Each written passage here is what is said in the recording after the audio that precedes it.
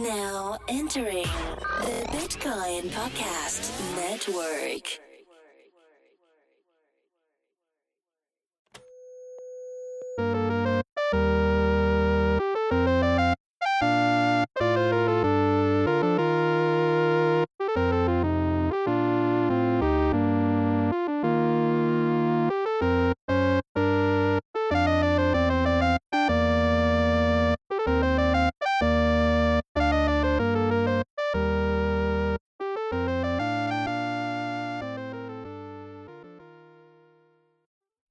Hey everybody, welcome back.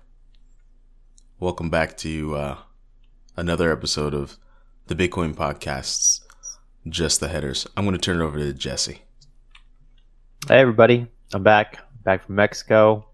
Did a lot of crazy things in Mexico. Not really, but I'm back now, and we are ready to record a great show about the headlines in crypto for you guys. We're back. We're both back from our travel destinations, but yours was a lot more exotic than mine. Do we consider Mexico exotic at this point? They're just our neighbors, right? I think if you go south enough, maybe. Did you go to Mazatlan?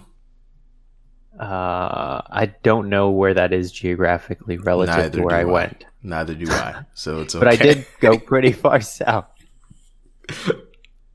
Did you go to the Yucatan Peninsula? I don't know, man. I don't know the geography of Central America and just think of the below shape. Our border.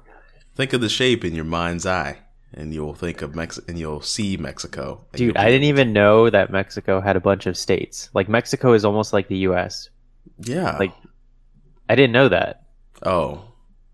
I mean, almost like every country is like that. Is it, though? Yeah, man. Is it? Are we getting philosophical here? Is it, man? No, really. No, like South Korea, right? South Korea doesn't have states. It's just South Korea. You've got cities, but you don't have, like, states. Yeah, but South Korea is itty-bitty. That's what I'm saying, though. Some countries are just not big enough, and I guess Mexico is big enough to have states. And some people call them provinces. If the pizza pie is too large, you got to cut it up to share it with somebody, man. But it's not. Actually, it's pretty big. Yeah. What, South Korea?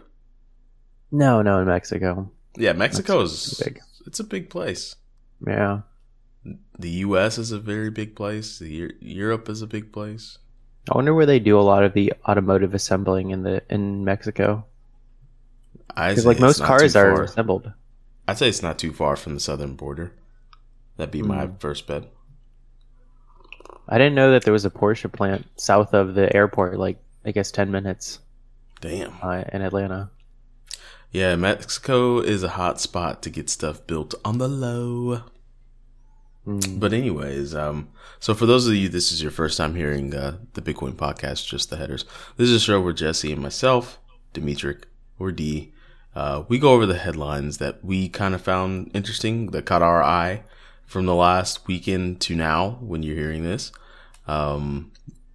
which should be Friday if we're getting it out on time. Last week's was late, but I've been traveling, so cut me some slack. Yeah, we're just gonna hop right into it. You ready, Jesse? Let's do it. Do you have a niece or nephew? I have a lot of nieces and nephews. Why? Wait, you are not the oldest. That's right, because they call you Uncle Jesse, like from Full House. Well, I have like hundreds of nieces and nephews. This seems like a cultural thing that I might not understand. Oh, okay. Never mind. I see what you're trying to say. Okay. Because how do you have hundreds of nieces and nephews? How many brothers and sisters do you have? Yeah, you're right. I'm thinking like second cousins having children, and then those are considered nieces and nephews. Oh, okay. I do that too. Probably not the same. I understand what you're saying. Yeah. Like, I mean, like direct nieces and nephews. Okay, yeah, let me think. I still have a few, but not 100. Like maybe like 30. Well, that's That doesn't 20. matter. I just wanted to know if they call you Uncle Jesse. Like, do you wear black leather jackets around them and sing? Why would I wear black leather? That's what Uncle Jesse. We're talking Full House. Okay, sorry. Yeah, I got it. Okay, we're just gonna go along. We're just gonna get this show cracking. So, No. But that's who you're referencing, right? Yeah, Uncle Okay. Jesse. Wait. Do you know about the Fonz? Yeah, I know about the Fonz. Okay, I didn't know about the Fonz until a few days. He does the points. Yeah, that's pretty cool. From Happy Days, I never watched that. You kind of have the hair. You could be Uncle Jesse Kasopoulos. I don't think so. Hold on, let me Google that. Man, before you cut your hair, when I first met you, you had hair, and it was doing things. Oh, whoa. Yeah. I think you could rock it, man. I don't know about that. Come on, man. Be Asian Uncle Jesse for everybody. Asian. Yeah, that's Dude, a mullet. That's a real mullet. That could be your crypto persona, Uncle Jesse of crypto. No, can I rock his later haircut because You can do it doesn't whatever look you like a feel, mullet. man. In the words of Zeke Elliott, you're a grown ass man. But the thing is, would it still be considered Uncle Jesse from Full House if I don't have the mullet? Maybe, maybe not. I mean, as long as you call yourself Uncle Jesse and your name is Jesse and you are an uncle, I feel like you can really identify with this persona. What's that noise? That's like I don't know. I really don't want to do that noise. Yeah, Okay. that's pretty much. Okay. Let's get into this news for everybody listening. So, the first article is from January 11th, 2019. It's written by Lubomir Tasev. It has 1,424 eyeballs. It's Bitcoin.com, so there could be a little slant to it. A Roger Ver slant. But anyways, the daily. So this is going to be a few stories. Boom, boom, bam. Critical bug found in Beam wallet, and also WireX adds another cryptocurrency. So I've never heard of Beam wallet. There's lots of wallets. In fact, at one point I had 15 different wallets. Just testing them so I could talk about wallet functionality and whatnot. I got tired of doing that. But the developers of Beam, a new privacy-centric coin based on the Mimblewimble protocol, have found a critical vulnerability in their Beam wallet. The bug affects all previously released wallets in both the desktop and the CLI version. The company behind the project announced on Twitter. The problem has been fixed, and Beam said in a post on Medium it's currently working with providers to upgrade their systems. So long story short there, you're going to want to, if you're using Beam Wallet, you're going to want to tap in, get locked in, get an update, and fix your shit. Because you don't want your money being sent to La La Land. And not the cool La La Land, like the one with Emma Stone and what's his name, Jake Gyllenhaal. I never watched that movie. Was it good? Is it Jake Gyllenhaal? No, not Jake. I always get Jake Gyllenhaal and the other sharp-looking Caucasian guy mixed up. The one with the face. Every white actor, male actor in Hollywood. Yeah, you know, the one with the face. He's got the face. He was in Blade Runner. Oh, Ryan Reynolds. Yeah. Wait, no, that's another guy with the face, No, right? that's You know what I'm saying? Okay, hold on. Blade Runner. Yeah, man, I haven't seen that movie in a long time. He looks like a short Ryan Reynolds, maybe. They could be related. Don't Google it. I hear you Googling. No, I have to. Is it really Harrison Ford? No. Well, Harrison Ford was in it. The original Blade Runner. Yeah, and he was in the Are we new one, talking too. 1982 or 2049? 2049. Oh, okay. I never watched that one, I don't think. Anyways, let's get on with it. WireX adds support for Waves. So Waves is going to the WireX wallet. Here's another. Belarusian traders migrate from Binance to Exmo.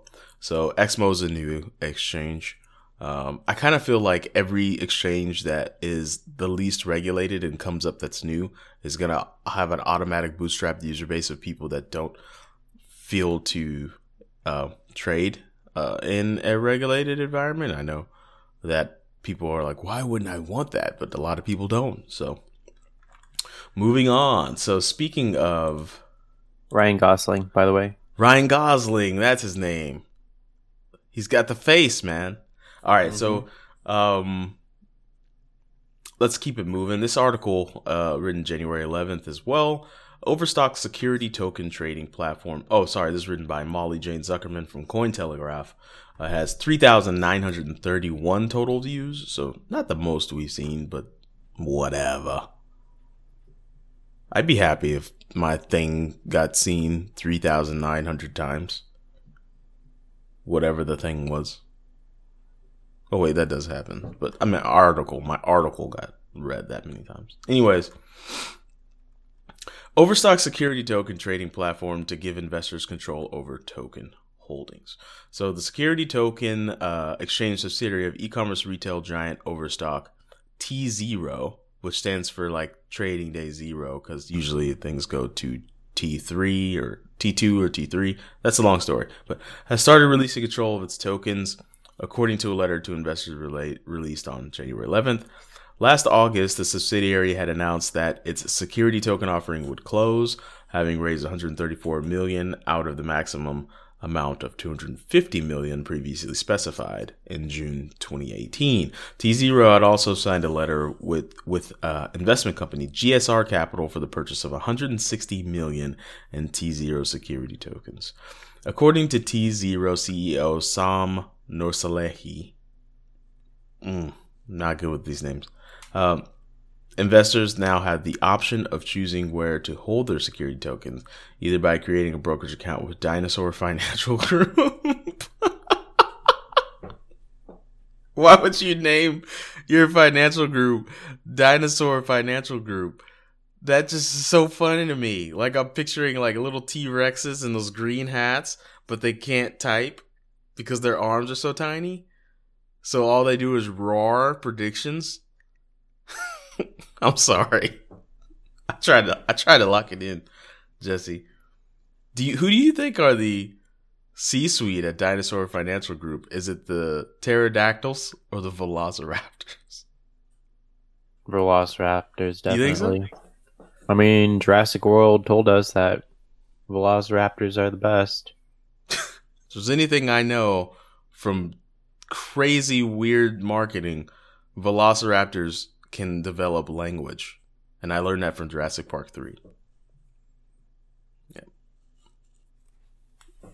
I'm Googling dinosaur, whatever, financial group. Why? What are you looking to know? I know actual dinosaurs are not running it. You don't have to. No, I just want to know who's financing it. That's so funny. Who's running accounting over there? Is it the Stegosaurus? You want to know what my favorite dinosaur is, Jesse? What's your favorite dinosaur? It's called the Dimetrodon. It's a real dinosaur. I didn't just make that up. It's a real dinosaur called the Dimetrodon. And when I was a kid, back when science is just fun, I learned about it. And I was like, obviously, that's going to be my favorite dinosaur forever. It's got my name in it. It's pretty chill, too. It has a sail on its back to soak in sun. It's like a solar-powered dinosaur. It's dope. But anyways, I got a little bit. Hey, you want to hear an interesting article? I think. I do. Let me just dig through this real quick. Okay. Power read.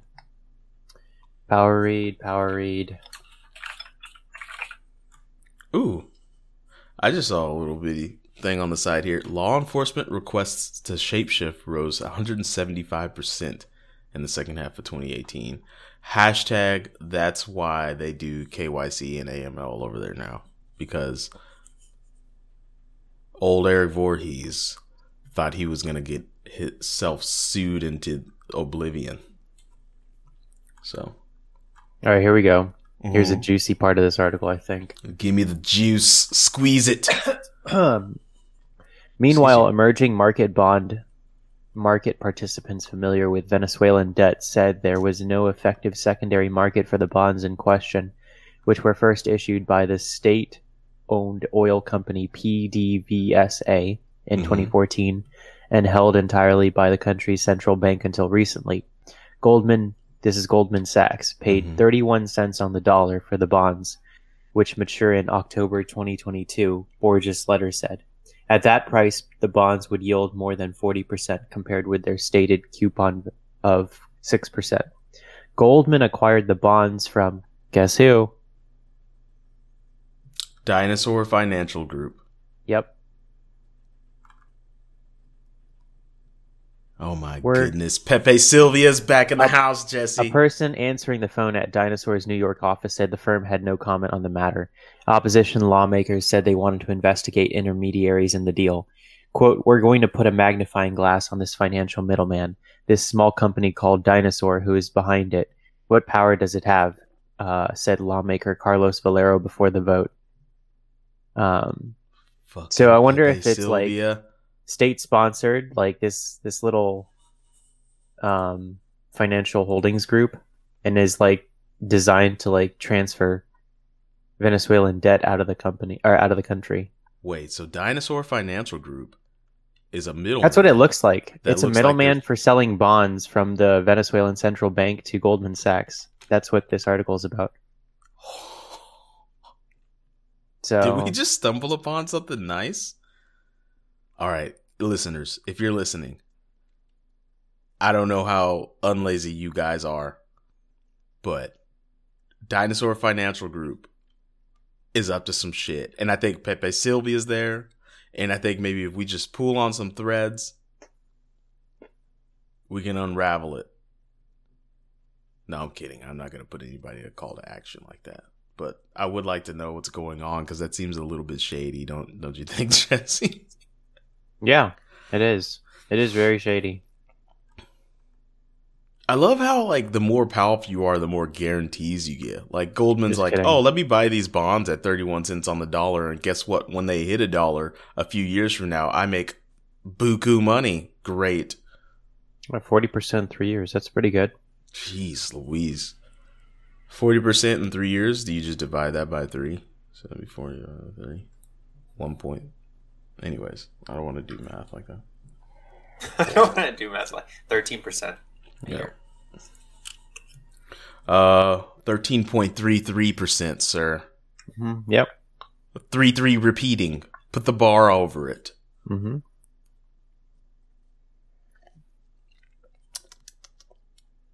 So anyways, I wonder if that's what our banks do a lot. What do you mean? I'm just not familiar with like how money works, how money flows, how debt is accumulated, how debt is sold, especially like debt from countries.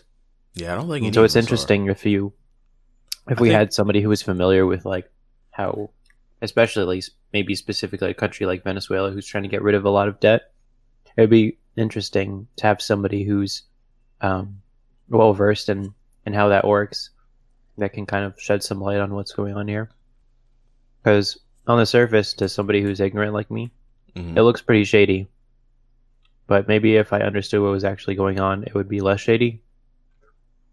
That an American bank is purchasing debt of a foreign country that is specifically from a state-owned oil company. I don't know, man. It's just... Careful, man. I'm not trying to get assassinated. We got to be careful. That's why All right, I let's go gave to the the next call to article. action to the listeners. We got to decentralize the threats. If we start unraveling shit, I don't want them to come to like, who is this Jesse and D dude? Are they murderable? It looks like they are. Let's take them out on a Wednesday while they're at the shopping mall. Oh, that would suck. That would be terrible. Yeah. I'm Sorry. definitely not interested in that. Yeah. A wise man once told me, never put yourself in a position to where you're at the cusp of like negative power. And I was like, what do you mean by that? And he was like, well, if you're a lawyer, like don't go lawyering for super rich banks or something. Cause you could think one day that you're just lawyering and then the next day you're straight up getting your neck cut open by like a drug lord. And I was like, what? And he was like, yeah. And like, if you're going to be a doctor, like a fancy doctor, don't be a doctor that works on baddies. Like try and get a good gig working on athletes or something. And I was like, that makes sense. I don't ever want to get into the bad world. Like that I know exists. You know? Yeah.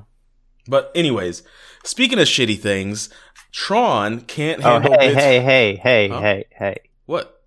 You can't transition like that on Tron.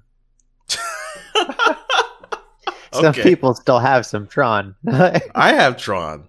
I Oh, know what okay. it is, though.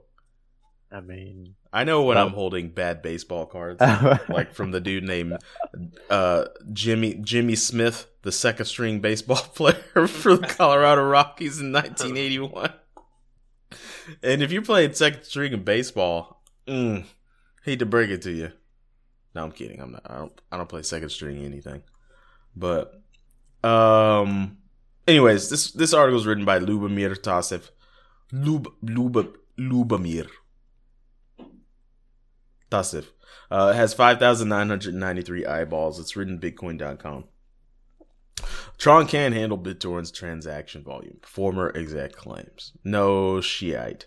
Simon Morris, who was BitTorrent's chief strategy officer until July 2018, has expressed his doubts about the capability of the Tron blockchain to process the vast number of transactions that the popular file-sharing platform will demand. Morris believes there's more marketing than technology behind the launch of the new crypto token. You don't say. More marketing than tech? This is... I'm blown away by that statement. BTT transactions will melt Tron's blockchain. BTT transaction stands for BitTorrent. BitTorrent, you gotta say both of those T's. BitTorrent is planning... wow, What? that's pretty good. BitTorrent. Hey, can you like beatbox? I think I can. Give me a second.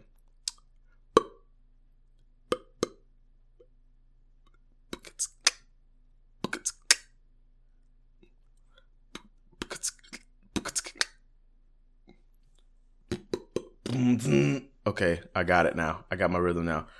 Okay. No, I'm kidding. I'm not gonna do that. That's embarrassing. I mean, the T's were pretty good. Sounded Bit- like a yeah. That's a good snare, right? Or not snare, but like a closed hi hat sound. No, I just sound like a sampling machine. Anyways, I'm trying to read, Jesse. Stop distracting me. Sorry. Okay. continue. BitTorrent is planning to become one of the first projects to offer its coin on Binance Launchpad, a platform developed by the leading cryptocurrency exchange to facilitate fundraising. The upcoming launch of BitTorrent token, a digital coin based on the Tron protocol, has delighted Tron investors who saw the price of TRX jump from around 2 cents to 3 cents in the week following the announcement. It has since dropped to almost its previous level of 2 cents. So here is a quote. The transactional capacity we were looking at was needing hundreds of transactions a second just to get started. It's simply not there. You hear all the bullshit out there. Oh, this does 10,000 this is a quote. Oh, this does 10,000 transactions a second. It's all crap. We're going to melt Tron, literally destroy it. Damn.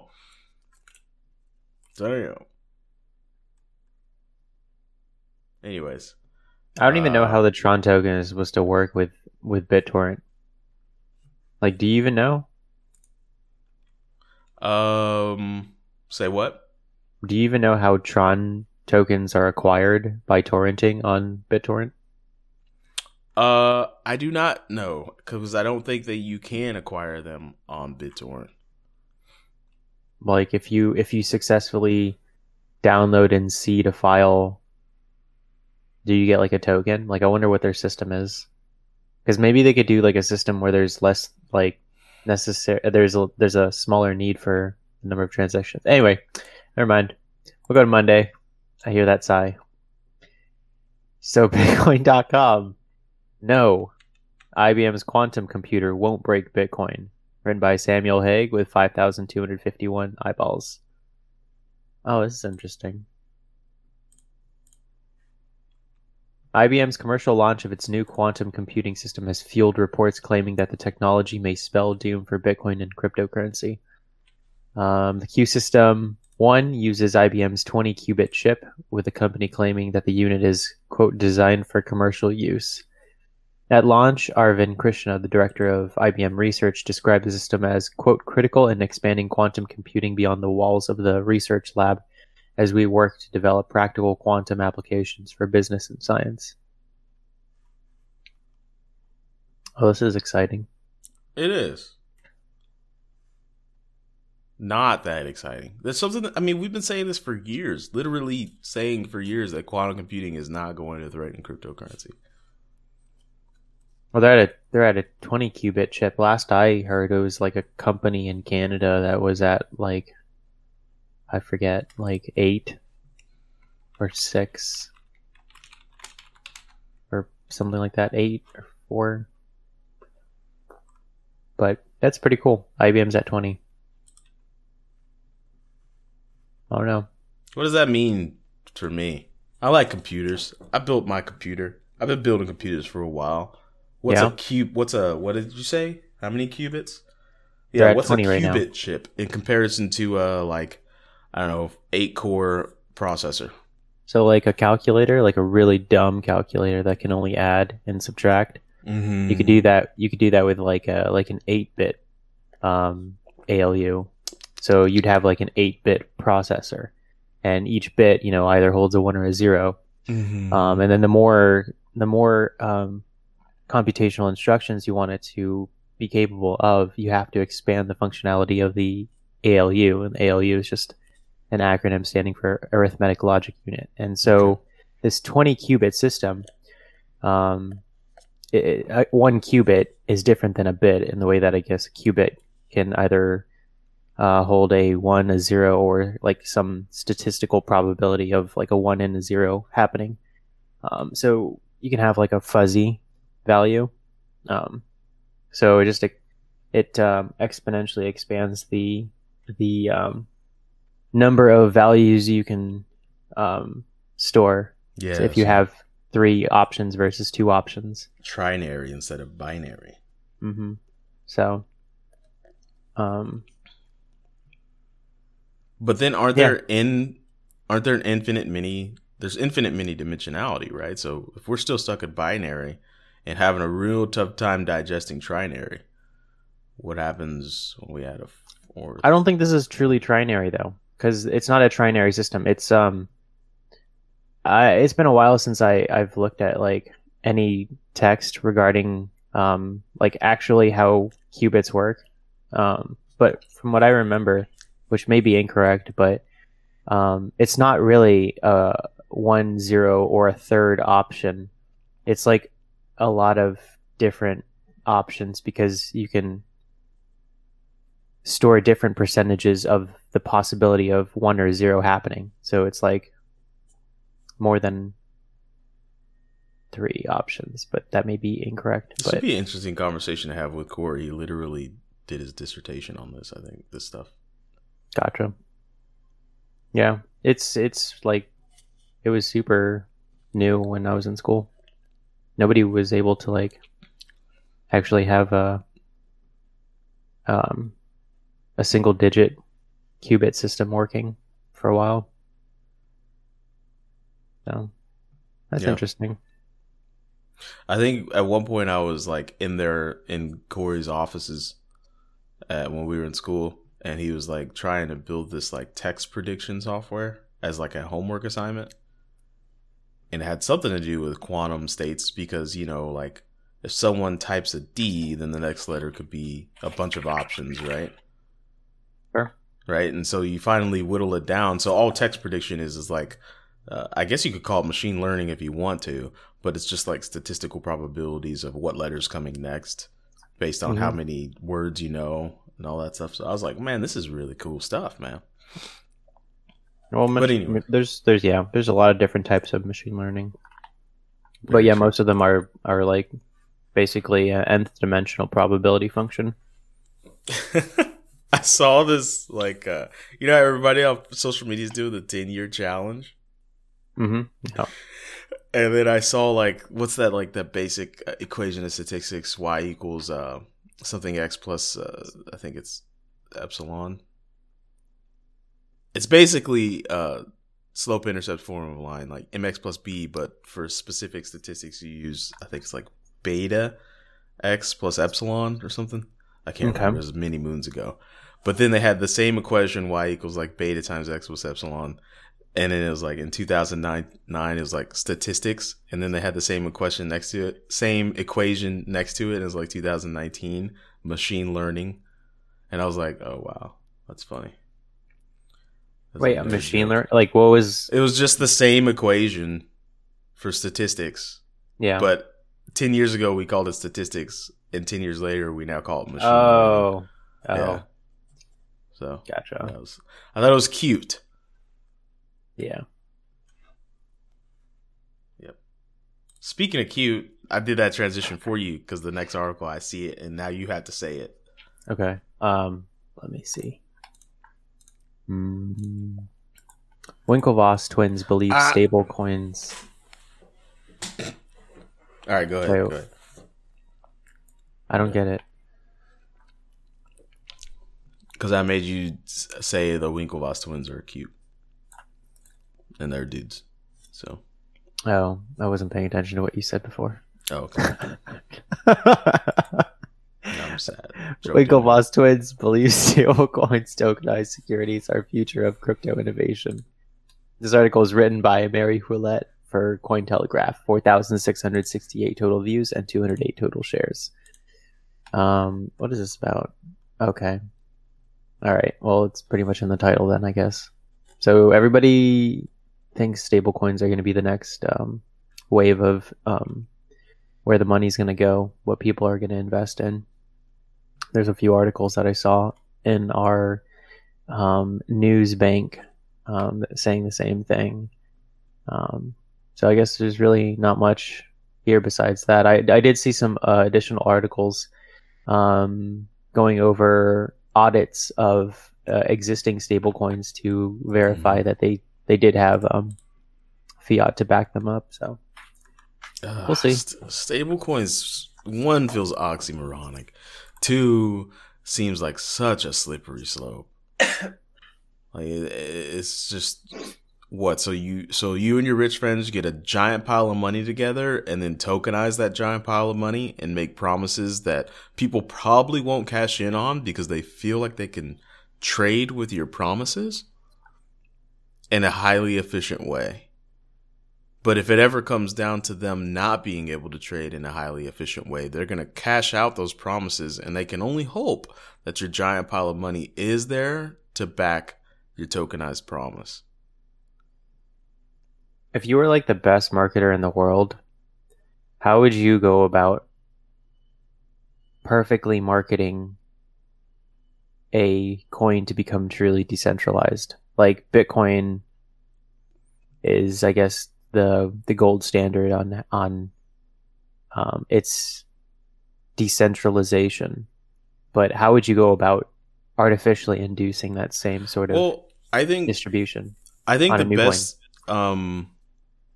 like sometimes when the path is something too convoluted, you go a different path to get to the same endpoint. Like I literally mean that. If you mean that physically, like if you're walking or you're hiking on a trail and you say, I want to get to that point on the mountain, but I can't go straight. You gotta kind of go there. You gotta kind of go around and eventually you can get there. There's probably going to be a route to take. And so I think the best marketers get people to what they're trying to do without the people knowing that they're doing it. Like for instance, Apple and these cell phone companies had to release the security updates, but it would be really lame if you were like, download this update for your security. So what do? They make new emojis and they make everybody get really ants in the pants for these new emojis that they can use. When they sneak the security update in there. Mm. Right? So if I were going to market like decentralization as important, I wouldn't focus on any of the technical stuff that people don't really care about or don't need to know. I would just give them something fun to do that you could only do with the token. That you could only do by being on that peer-to-peer network. Like BitTorrent works, right? BitTorrent works great and it's a peer-to-peer network. But people are just trying to steal movies and software. Right?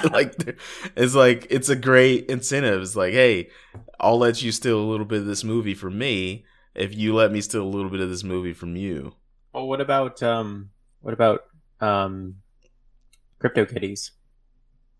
Yeah, I mean, it was kind of fun. It rode the high of crypto at the time, but it was really cute and fun. It really spoke to the inner Tamagotchi generation that I am. I had a Tamagotchi, I had a Digimon. I was like, these things are dope. My Tamagotchi's the best. It's unique. It poops. I clean it, but it only poops a few times a day. My friends poops all the time. So if somebody tasked you and they said, "Hey, I'm going to give you $1 billion. I'm going to give you $1 billion or $1 billion of this crypto," and the supply is like 25 billion. So you're getting a chunk of money regardless. If you complete the task of completely decentralizing this token, how would you go about doing it? Well, Like first, what are in the a metrics practical around sense. decentralization? Like, I need to have some sort of goal line. So you can look at Bitcoin and try to emulate that. How would you get it to the adoption and decentralization of Bitcoin? I feel like a game would be the best route to take. Which is why a lot of these gaming companies are taking that route. Or, let me see. I mean, this is a difficult question because, I mean, if you can answer that question, then all you have to do is just make a token. Yeah, if I could Be answer rich. that question, I don't know. Maybe if I could like breed something digital. No, I'm kidding. I think there has to be some sort of gamification to it. So, or past trying to use something that should be used as money. For the purpose of financial transaction, we have to gamify it. Well, everything is gamified. Even, I mean, game theory even goes into just money itself. But everybody, this is the thing.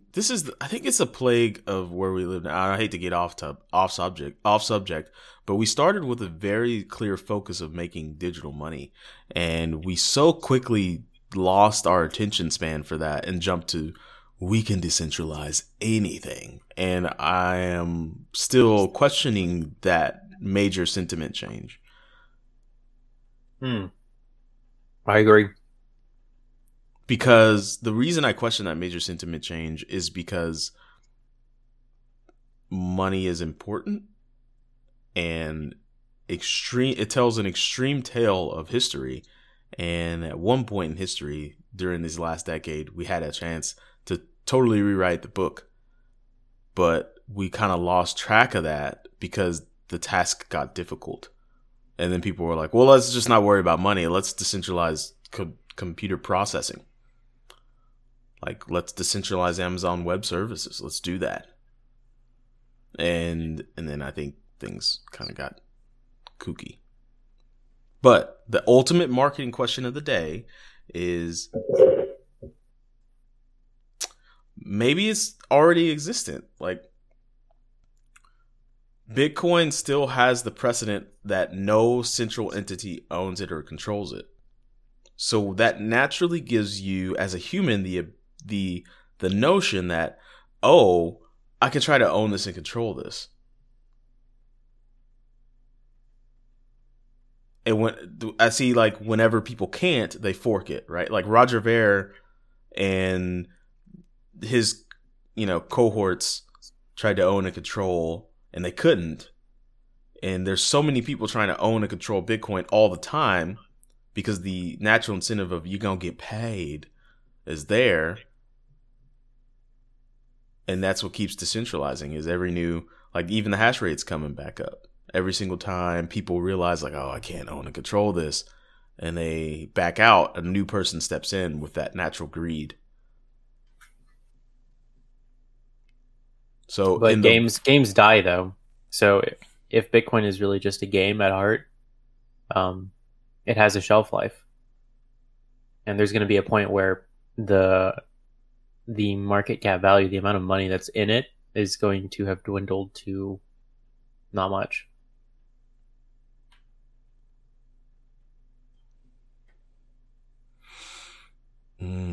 I want to sit in on like a econ game theory class.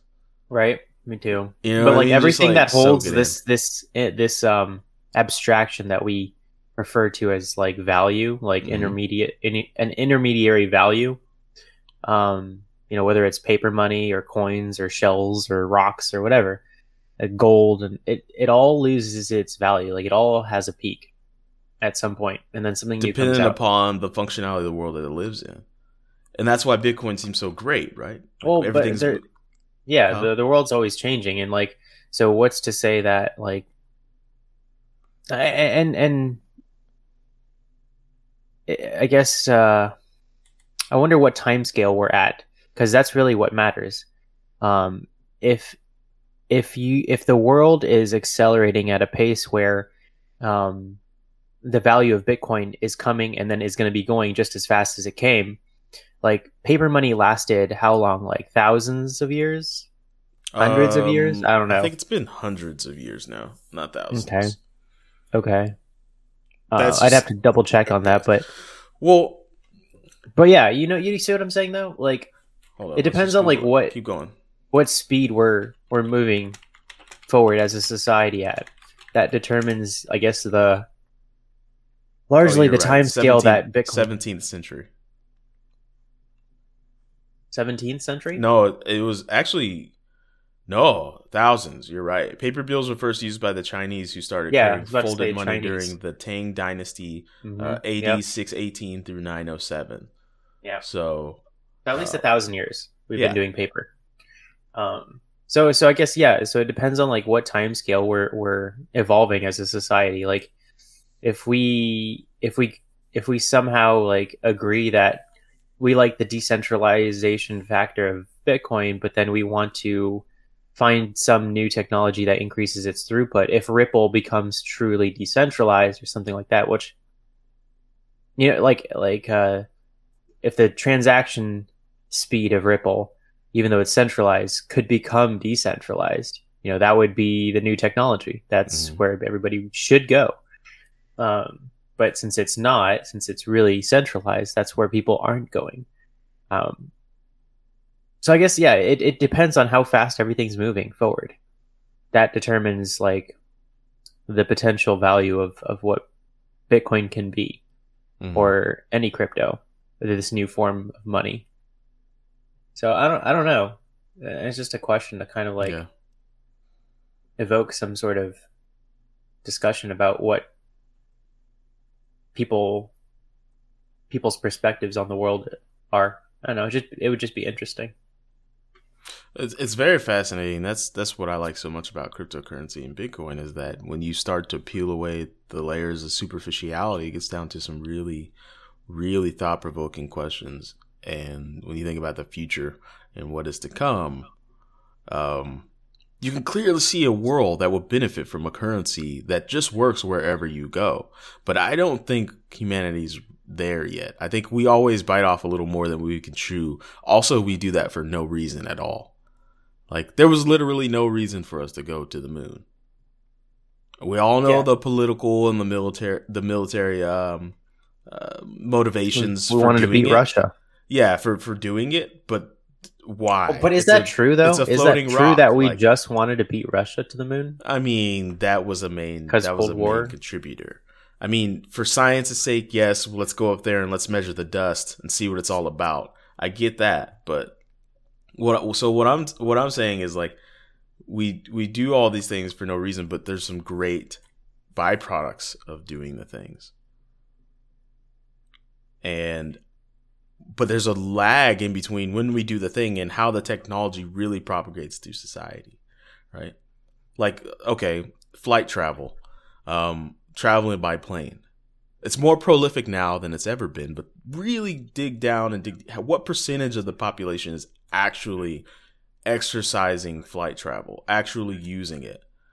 I guarantee it's not a super duper large percent of the population that is like flying frequently. I'm actually interested in that statistic. What is that? I wonder. And in the same vein of what you're talking about, like you're right. We got to the moon and back, but we haven't gone to the moon since. So it's like, We can look at it really the well. The time scale of space travel, Yeah. with the time scale of which our society is evolving is like, we're not going to ever go back to the moon for a while. Yeah. It seems. I just love how humanity works sometimes with our, like, we build telescopes and we're like, God, these telescopes are awesome, but every once in a while these fucking clouds get in the way. How about we just put a telescope on top of the clouds? They're like, you know what? That's a fucking genius idea. Let's do it. And you Boom, can only have Hubble that telescope. if people aren't fighting, Yeah. because wars set us back, and you need a lot of extra capital for science like that to happen. That's very true. Yeah. Anyway. I don't know. Very, very at depth. So, one, that is an interesting statistic. You're absolutely right. Let me Google that. But people just take for granted these technological leaps and never actually apply them. Like, we were paying people hand over foot to go from the East Coast to the West Coast at some point because it took years. You know, it took a long time. It took months. Right? And it was dangerous. Fucking dysentery. Oregon Trail and this bitch. Like, it was tough. But now you can go from East Coast to West Coast by car in less than a week, by plane in a day. Here, you wanna see the numbers or hear the numbers? Do we have any numbers on this? So for the U.S., how many people fly domestically in the U.S. each day? 1.73 million passengers are flying per day. A total of 631,939,829 passengers boarded domestic flights in the U.S. in the year 2010. Say that again. How many? 632 million, basically, if you round up. 632 million. 32 million. And that's in 2010. In the span of a year, in the year 2010. So how many people? It's 1.73 million people flying every day. And that is from 2010. So I don't know if it's increased. The numbers have increased or decreased now, but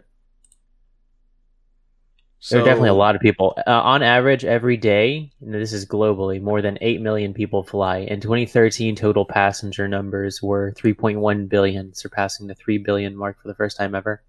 That number is expected to grow to 3.3 billion in 2014, equivalent to 44% of the world's population. And that was a statistic given in 2013. Yeah.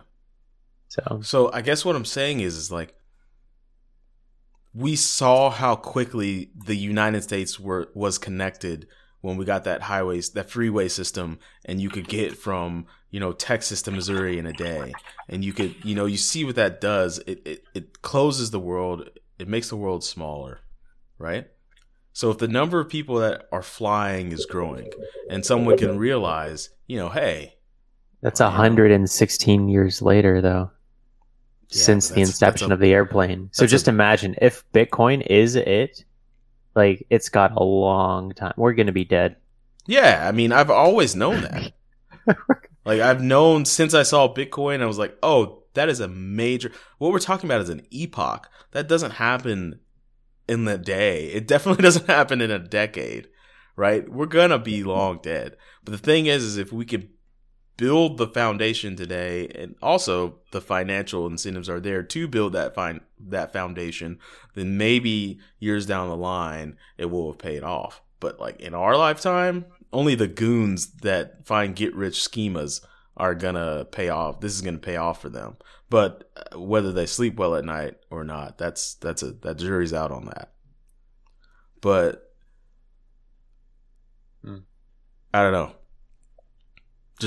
I'm just saying. I don't know. We've gotten on a hell of a tangent for you guys listening. I'm sorry. I hope it was thought provoking for you. I don't even know how we got here. What the hell happened? Oh, stable coins is what we were talking about. And then it went to how would you market decentralization. But let's get a little bit back on. Sorry, guys. If any of this is thought provoking, you should call in to the flagship show tomorrow if you're into it. So, anyways, let's keep it.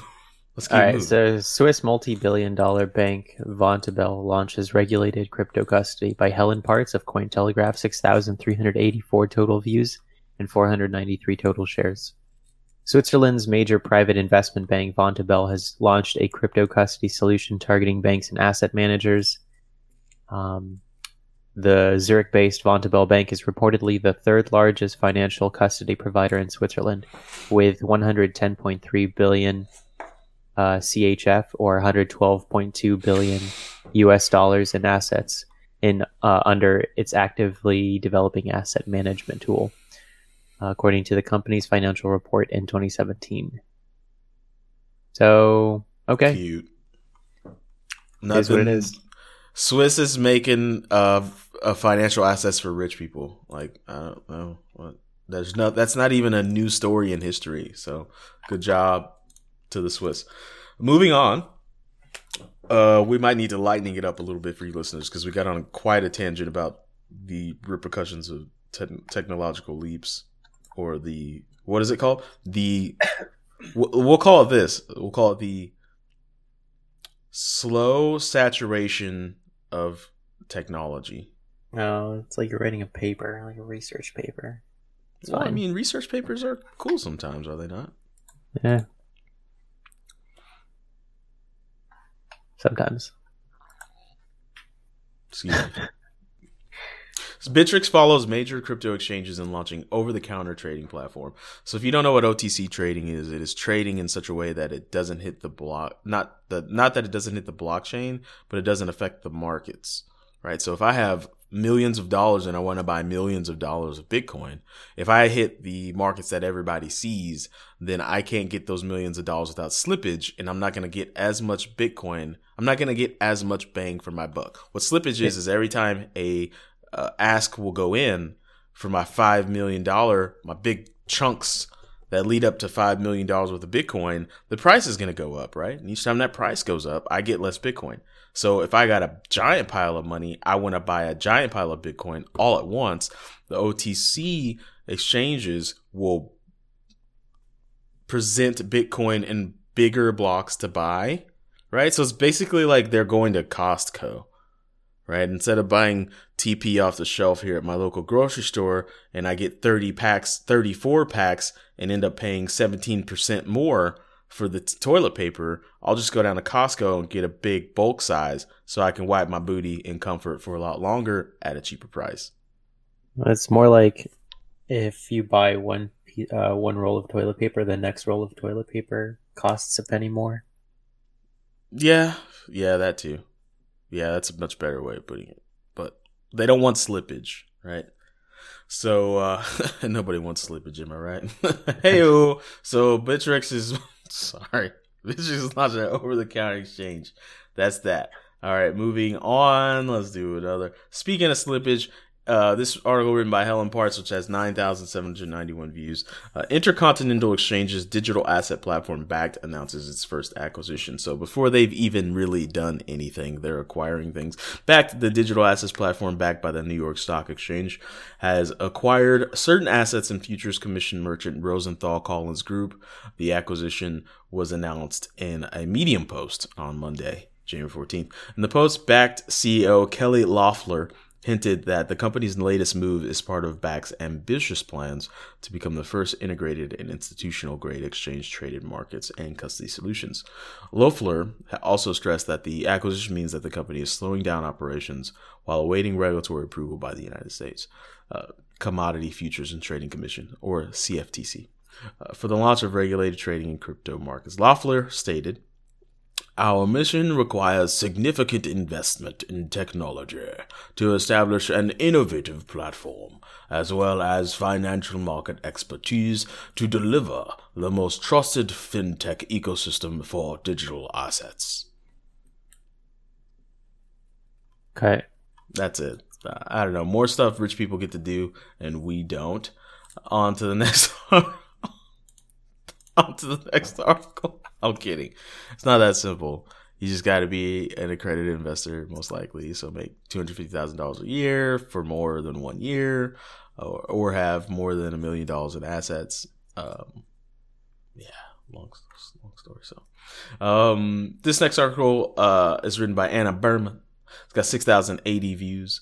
Major, not minor, but major Spanish energy company to use blockchain in renewable energy tracking. They're going to use blockchain, baby. Not which blockchain, not how, just use blockchain. We're going to sprinkle some blockchain in our shit, baby. Just like you sprinkle some sugar on those cornflakes. We're going to sprinkle some blockchain on our processes. Spain's major energy company, Iberdrola, I'm not saying that right, has started using blockchain to track renewable energy. Spanish energy news agency Europa Press reports on Monday, January 14th. The first trial was conducted in cooperation with Kutxabank,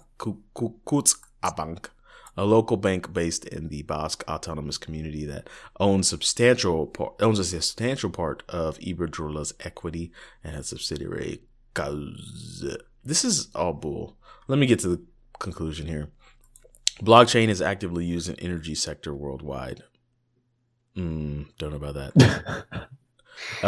For instance, German tech giant Siemens has also partnered with Energy Web Foundation to promote the use of decentralized technologies in the sector. As well, the Department of Energy in the United States has recently granted $4.8 million for university research into technologies, including Bitcoin. This article seemed like a bunch of nothing. What? It doesn't seem like we got no information from any of that. Anyway, I just want to know who this person is. Who? Anna Berman. Who is Anna Berman?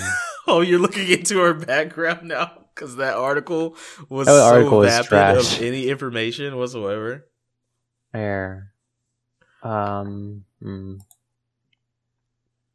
Where's Anna Berman? I think I'm going to watch Any Given Sunday today to prepare for the Kansas City Chiefs championship game on Sunday. Dude, everybody wants the Chiefs to win, right? Because the Patriots are getting old. Can we pause for a second? Yeah, sure. I've been a Kansas City Chiefs fan since I was 4 years old. So you're waiting. Been waiting for this? I've never seen an AFC championship game that had my Kansas City Chiefs in it. I also, until last weekend, never witnessed Kansas City win a playoff game at home. I am over the moon. My quarterback, Mr. Patrick Holmes, is from my alumnus, Texas Tech University, where I graduated and spent way too much money to learn math, of all things. Sure. I am over the moon right now internally. That's pretty good. I'm glad that my alma mater won. Clemson. Oh, yeah. Clemson beat the pants off of Alabama. Oh, my goodness. Yeah. Y'all's quarterback is killing it right now. Yeah. I looked at his Instagram page the other day. I feel sorry for his girlfriend. She's got a lot of competition now. Really? Yeah, man. That guy is killing it. He's on top of the world. Trevor Lawrence. Yeah, everybody's like, if the NFL didn't have rules against the drafting of like college players until 3 years, he'd be first pick. Yeah. You can see the stress in his girlfriend's forehead whenever I look at his pictures on Instagram. Like, she's like, dang, you better. She's like, please marry me. Please marry me. Oh, yeah, well, I have to look at his Instagram now. Please. Is it? Oh no. Yeah, I don't know. Anyways, sorry, get off topic there. What were we even talking about? Oh, crypto shit. Is it my turn to read the news, or is it your turn? I'm pretty sure it should be my turn. Let's see. It's your turn. On Wednesday, New Zealand police confirm investigation into alleged $3.6 million hack of Cryptopia. William Suberg, Cointelegraph, 5,300. Why don't we have more news sources? Like, it seems like the only news source we trust is really Cointelegraph to not have like any slant. Yeah, but they have a major slant. They have a major trying to get paid slant. All right, here's a call to action for the audience. This is all we do is we aggregate RSS feeds of these different news areas. If you feel like our news is a little too mainstream, because that's what we started out to be. We wanted to know what mainstream media was putting into the ether. But now I think Jesse and I, 6-7 months into doing this, are a little bit tired of the same type of articles. Regulations, people getting busted, regulations, exchanges doing stuff that, isn't really interesting and doesn't say anything about the fundamentals of any of this tech. So if you have news resources that you use and RSS feeds that are reliable, you can join our Slack and submit them to us, and we can get a wider range of news. Because right now at this point, it's like I'm tired of reading about regulations and like stuff that is not really as interesting as and sparks our brains as much as that philosophical stuff we just went into. So that's a call to action. Join the Slack, thebitcoinpodcast.com. Hit the Slack button, join it. Say, yo, D, yo, Jesse, I heard you were looking for better news, more variable news. Here you go. Check it out. And I'll throw that RSS feed onto our news aggregation, and we can get it popping. Sounds All right, good. Jesse, keep going. All right, here we go. Check in. So Cryptopia got hacked for $3.6 million. Exchange shut down its websites on January 14th, saying it detected malicious activity. I saw that, was it Binance or some other exchange, I guess froze some transactions that they saw came from it. A ton. So anyway, significant losses. I'm not sure if the exchange is going to compensate people for their lost tokens, but yeah, we'll see. So we shall see. All right. Oh, damn. You got my article for Thursday and Wednesday. I will have to replace that. So this one right here. Following bankruptcy filing, mining firm... Oh, no, this is the one I put here. Okay, no, this is okay. Yeah, this is okay. All right, we're good. Yeah, I forgot I did Thursday, Wednesday. Right, we're good. Following bankruptcy filing, mining firm Gigawatt reportedly closes day-to-day operations. Perfect. Helen Parts, Cointelegraph, 4,104 total views, 158 total shares. Basically, they're shut down. So, bankruptcy filing. What? They're done. They're done. It's over. The former top 5 crypto mining firm reportedly notified its clients that any cryptocurrency remaining in customer wallets will be available for withdrawal until March via the Gigawatt dashboard. But, yep, they're out. I think this is documentary worthy. How do you go from a top 5 crypto mining operation? Like, how does the well run dry? They pulled profits real fast. Oof. I mean, we get that, but I want to know the breadcrumbs, baby. I want to know what led to the point where, hey, we're making money hand over foot. This is spotty dopalicious, and to wait a second, we are done. Wait, like, you know what I mean? It seemed like it happened so abruptly. I would love to know. Sorry. It was a cash grab, right? It's a good old fashioned cash grab. See, it's like an ICO version of crypto mining. We were here and now we're not. We took your money and we bought miners, and then we took that money and now we're not here anymore. Mm-hmm. I see. It's a good old fashioned cash grab. See. Yeah, they're screwed. So, U.S. state of Washington, where Gigawatt allegedly owns $300,000 in utility payments, started looking into using the former mining facilities for other computing-intensive applications like data analytics or artificial intelligence. Oh, that's a bad move. But yeah, I wouldn't do that. That's so yeah, they even owe some utility bills. So, all right, cool. Moving on. Survey. Oh wait, there's 2 lessons we need to say. Okay. Just one lesson from the Cryptopia thing. We're gonna say it. We'll say it every time. We've said it probably 8 times in the last 7 months. Don't store your money on an exchange. Put Unless it in you a have wallet. balls of steel. Yeah, unless you have balls of steel and won't cry when you lose it. Yeah, exactly. There you go. Survey. U.S. investors that sold BTC lost $1.7 billion. Many don't intend to deduct losses. Adrian Zmazinski, Cointelegraph, 8,135 total views, 185 total shares. Crypto investors in the U.S. who sold their Bitcoin holdings lost $1.7 billion, but many do not plan to deduct the losses, a survey conducted by personal finance company Credit Karma published on January 15th. Damn, Credit Karma was watching crypto. They surveyed 1,009 American Bitcoin investors over the age of 18 in November 2018. Slight majority of Americans, 53%, plan to report their Bitcoin gains and losses for their taxes. 19% undecided. 35% sold their crypto at a loss and will not report their losses on their tax returns. There you go. Hot damn. And taxes getting fuzzy. You know what I was thinking about when you said balls of steel? Right before we get into Thursday's news. Why did no villains think to kick Wolverine in the nuts?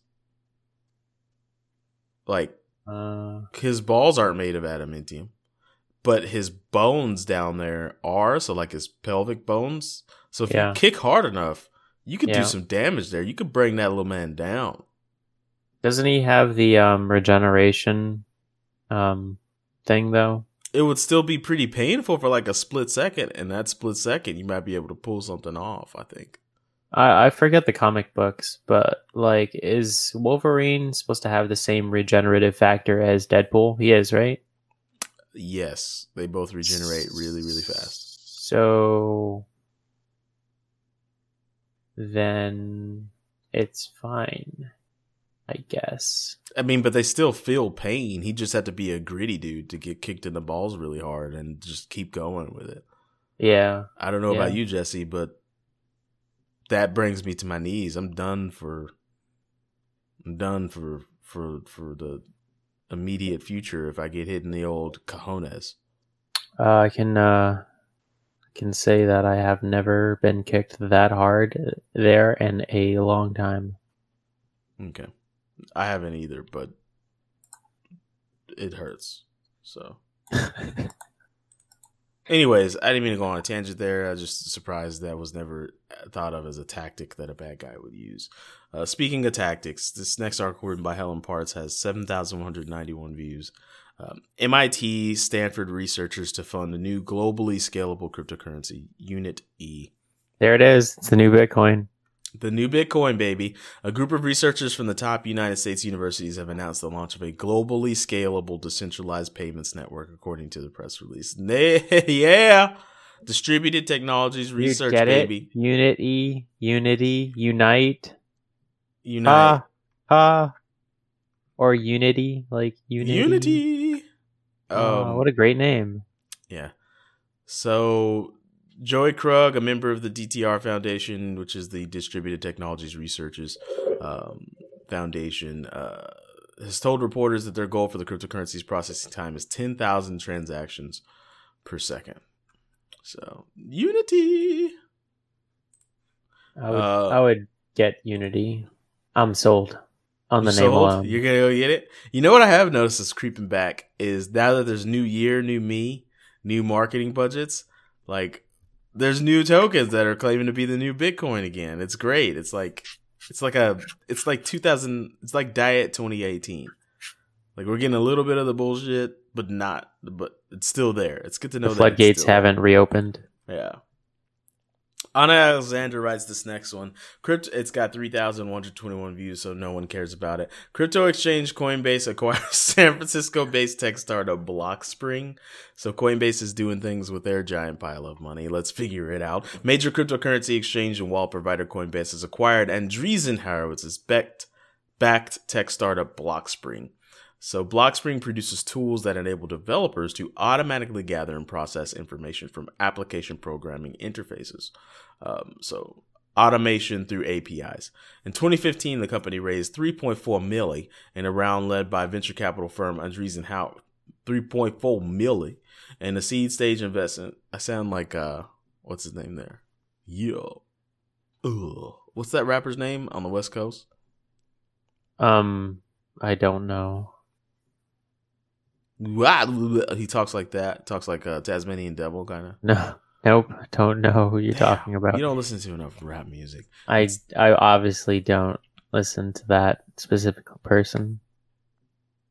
Oh, what's his name? Anyway, Too Short? I don't think it's Too Short. Damn it. Anyways, last month, following the acquisition, Blockspring will reportedly continue operating as an independent entity, while any changes to its businesses will not be binding on the company's current new customers. So if you are using Blockspring, nothing's going to happen to you yet. The application revealed that Coinbase's BUIDL software as a service solutions would include software for managing, buying, selling, storing, transacting, exchanging, sending, and receiving virtual currency. That's a lot. Later in December, it was reported that Coinbase decided to drop its application. In August, Coinbase acquired San Francisco-based startup Distributed Systems, Inc., which works on decentralized identity solutions. With the new acquisition, Coinbase will purportedly work toward a decentralized identity system that will, quote, let you prove that you own an identity or that you have a relationship with the Social Security Administration without making a copy of that identity. Ooh, zero knowledge proofs. According to CoinMarketCap data, Coinbase ranked 39th largest exchange in the world with nearly 68 milli in daily trade volume as of press time. So, Blockspring, automated APIs, baby, coming at you. Last article on Thursday, then you could think about how you're going to listen to the other shows on the network. Another one by Anna Alexander. It has 4,784 total views. The founder of Ethereum and Consensus, Joe Lubin, joins board of directors of crypto startup ErisX. The founder of blockchain tech company Consensus, Joseph B. Lubin, has been appointed to the board of directors of the cryptocurrency startup ErisX. The news has revealed in an official press release. So, cryptocurrency exchange ErisX is a reboot of futures market Iris Exchange, originally established in 2010 and December 2018. Iris, I hope I'm saying Iris right. ERIS, is that Iris or Eris? Maybe Eris, because Iris is normally IRIS. That's right. ErisX raised $27.5 million from Fidelity Investments. Ooh, that's a big name. And Nasdaq Ventures in 2019. ErisX is expected to be offering both spot trading in Bitcoin, Ethereum, and Litecoin and futures markets. So it looks like the most assured way to make money in crypto is being an exchange. Right? Mm-hmm. That looks like that's it. Like, mining is tough, right? Mining is really tough. You've got to buy a lot of hardware. It's not exactly, even for tech savvy people, it's a major learning curve, and then the sustainability even more so, because it's always a challenge on fixing the hardware, on making sure the software is running correctly. That's a challenge. But the bang up sure way to make money in crypto is to launch an exchange, make it fun and easy to use, and then just watch the money pour in. So, there we go. That's your nugget of go make money from Demteric. So, that's it, Jesse. No more news. No moss. I like today's show. I like when we get a little philosophical about things. Get a little deep. Yeah, I like it. Yeah. You got anything you want to add? Nope. You got anything hot going on this weekend? Nope. I don't think so. Me either. Just gonna watch this Chiefs game and hope that we beat the Patriots. Oh my God. I think I'm gonna cry, man. If we win, I'm gonna cry. I'm gonna cry, and then I'm gonna submit my tears to Gillette and ask them to put it in a commercial. Oof. What? Yeah, Why'd you make that? I watched that. I watched that ad. Oop. Tread softly. For you Hmm? tread on people's dreams. Are you even gonna go there? No. Okay. Yeah, I wouldn't go there either. That's oof. No, Ooh, I'm just let me kidding. tell I'll go you. there. Hmm? No, somebody actually posted like a concise way of putting it. It's like He's going capitalism found a way to monetize I guess like current social, like socio-political atmosphere, and like, you know, right now it's about feminism, so they had to market themselves as the only razor that, you know, is supposedly empathetic to the cause of women, which it's a company. It's like, okay, I don't know, capitalism feigning empathy for more market share. That's all it comes down to. And some people are really taking hook, line, and sinker, and like actually trying to like fight over the righteousness or the scandalousness of the actual advertisement, when it's just like it's just another way to grab your attention. Just don't What happened to funny commercials? shave.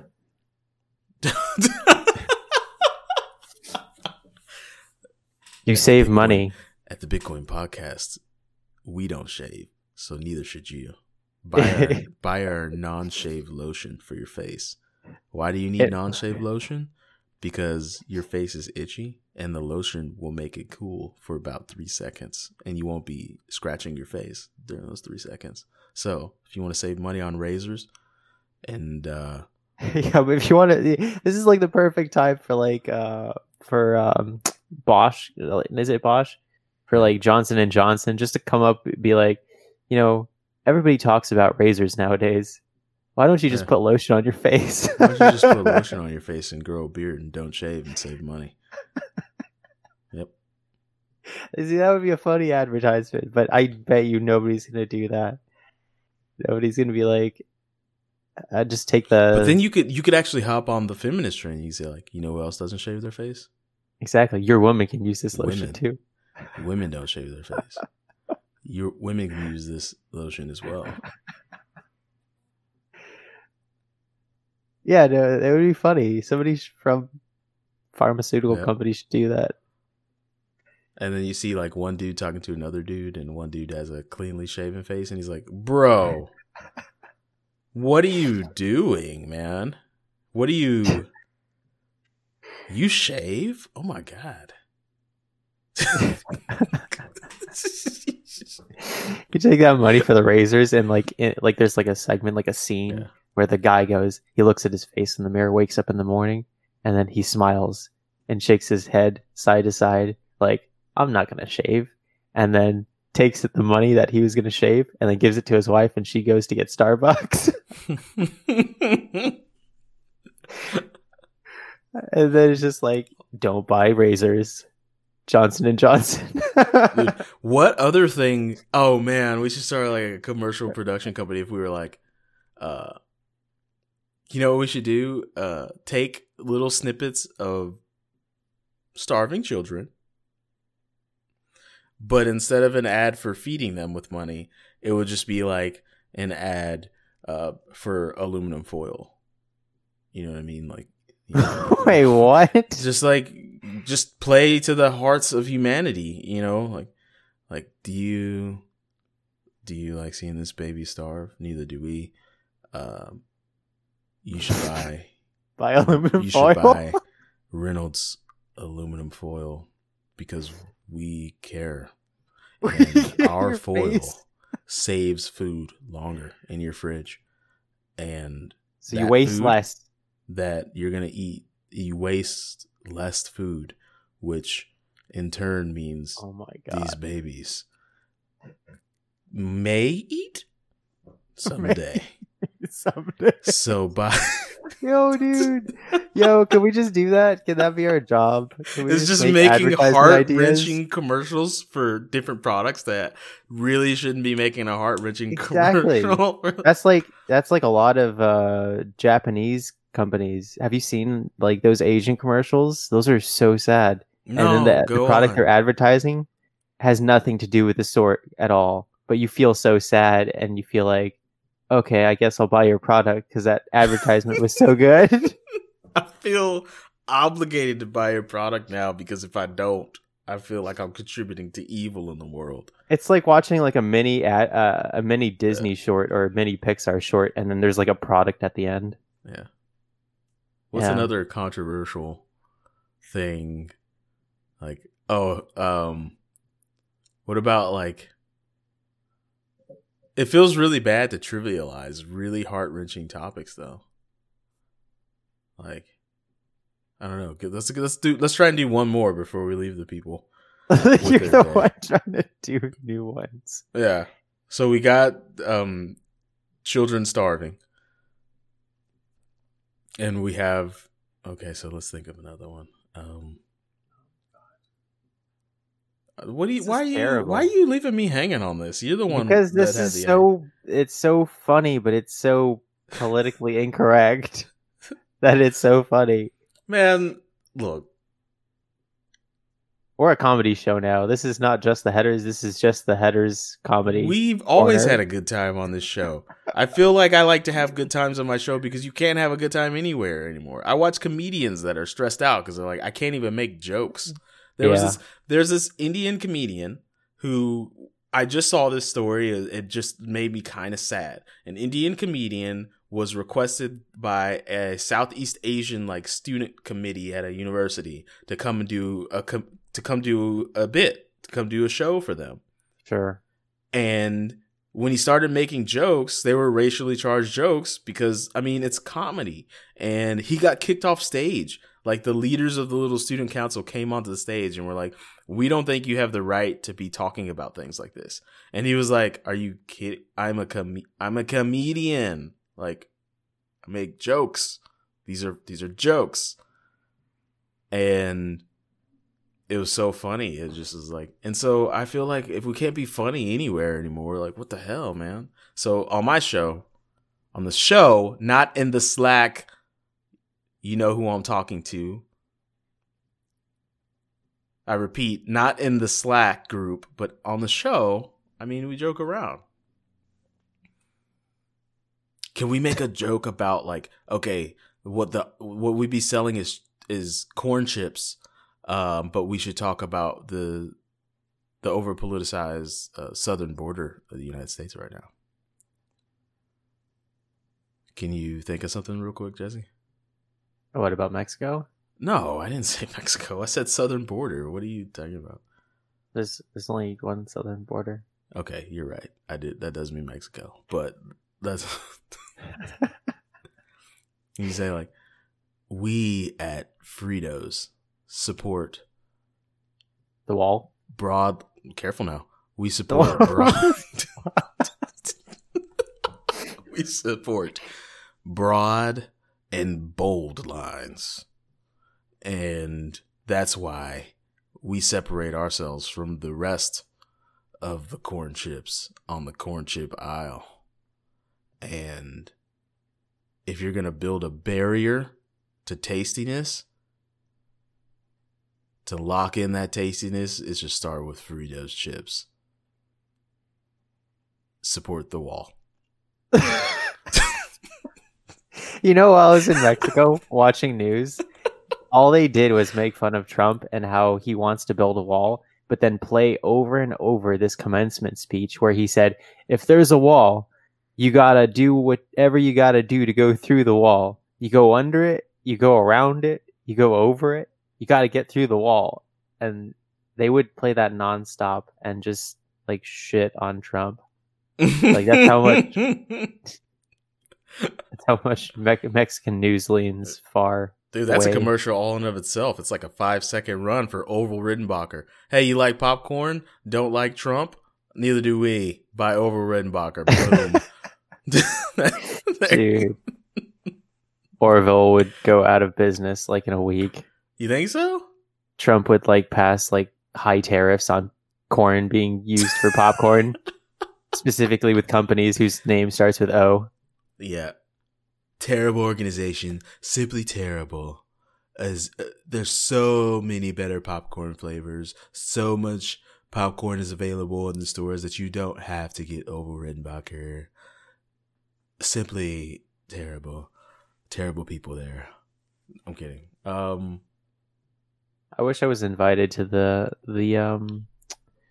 dinner that he gave the Clemson football players in the White House. Would you have eaten? Of course, dude. Look at how many Big Macs there were on that table. I would have gone to town on those. Just like put a whole arm down, just like scoop them into my shirt. You're the happiest person in the room, like sucking your fingers, like they put extra Big Mac sauce on these because it's the White House. Oh man, this is so good. Big Mac sauce. Don't even joke. You see how the lettuce is hanging off? It doesn't usually do this. This is White House Big Mac. This comes out of the bun. This is premium. It's still kind of warm. That's how I know. That's how I know it's good. Jesus. They use real romaine lettuce instead of like the tissue paper cut out of green stuff.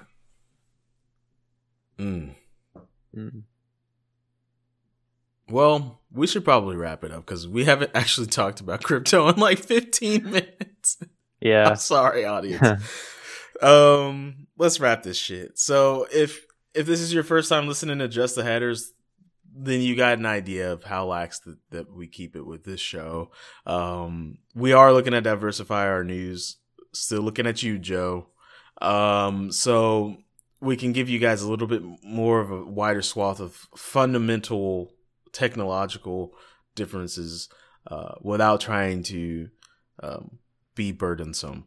Let's see what else. The Bitcoin Podcast Network is a network of shows where we try to launch a slew of crypto currency and blockchain technology related content. And we hope that it's a one-stop shop for you. So what you do get with the Bitcoin Podcast Network is humor, objective viewpoints on things, theories, thought exercises, fun conversation. What you don't get with the Bitcoin Podcast Network is hopium, and outlandish claims and quote unquote predictions. We do prognosticate from time to time, but we don't make any bold predictions unless we're making fun of people that make bold predictions. Jesse, you got anything you want to add? Nope, I'm good. Thanks everybody for watching the show. That's not true. Jesse the Man Broke he runs a stream on twitch.tv/the Mexican Filipino that he refuses to talk about on the show. I don't know why you do that.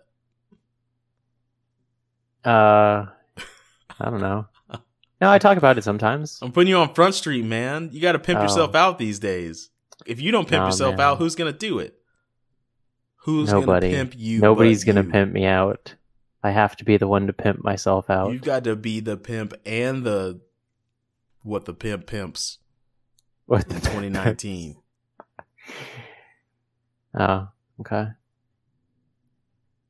Anyways, twitch.tv/the Mexican Filipino. If you're offended by the word Mexican Filipino, Jesse is a Mexican Filipino, so it's okay. It's okay. You could say and think it.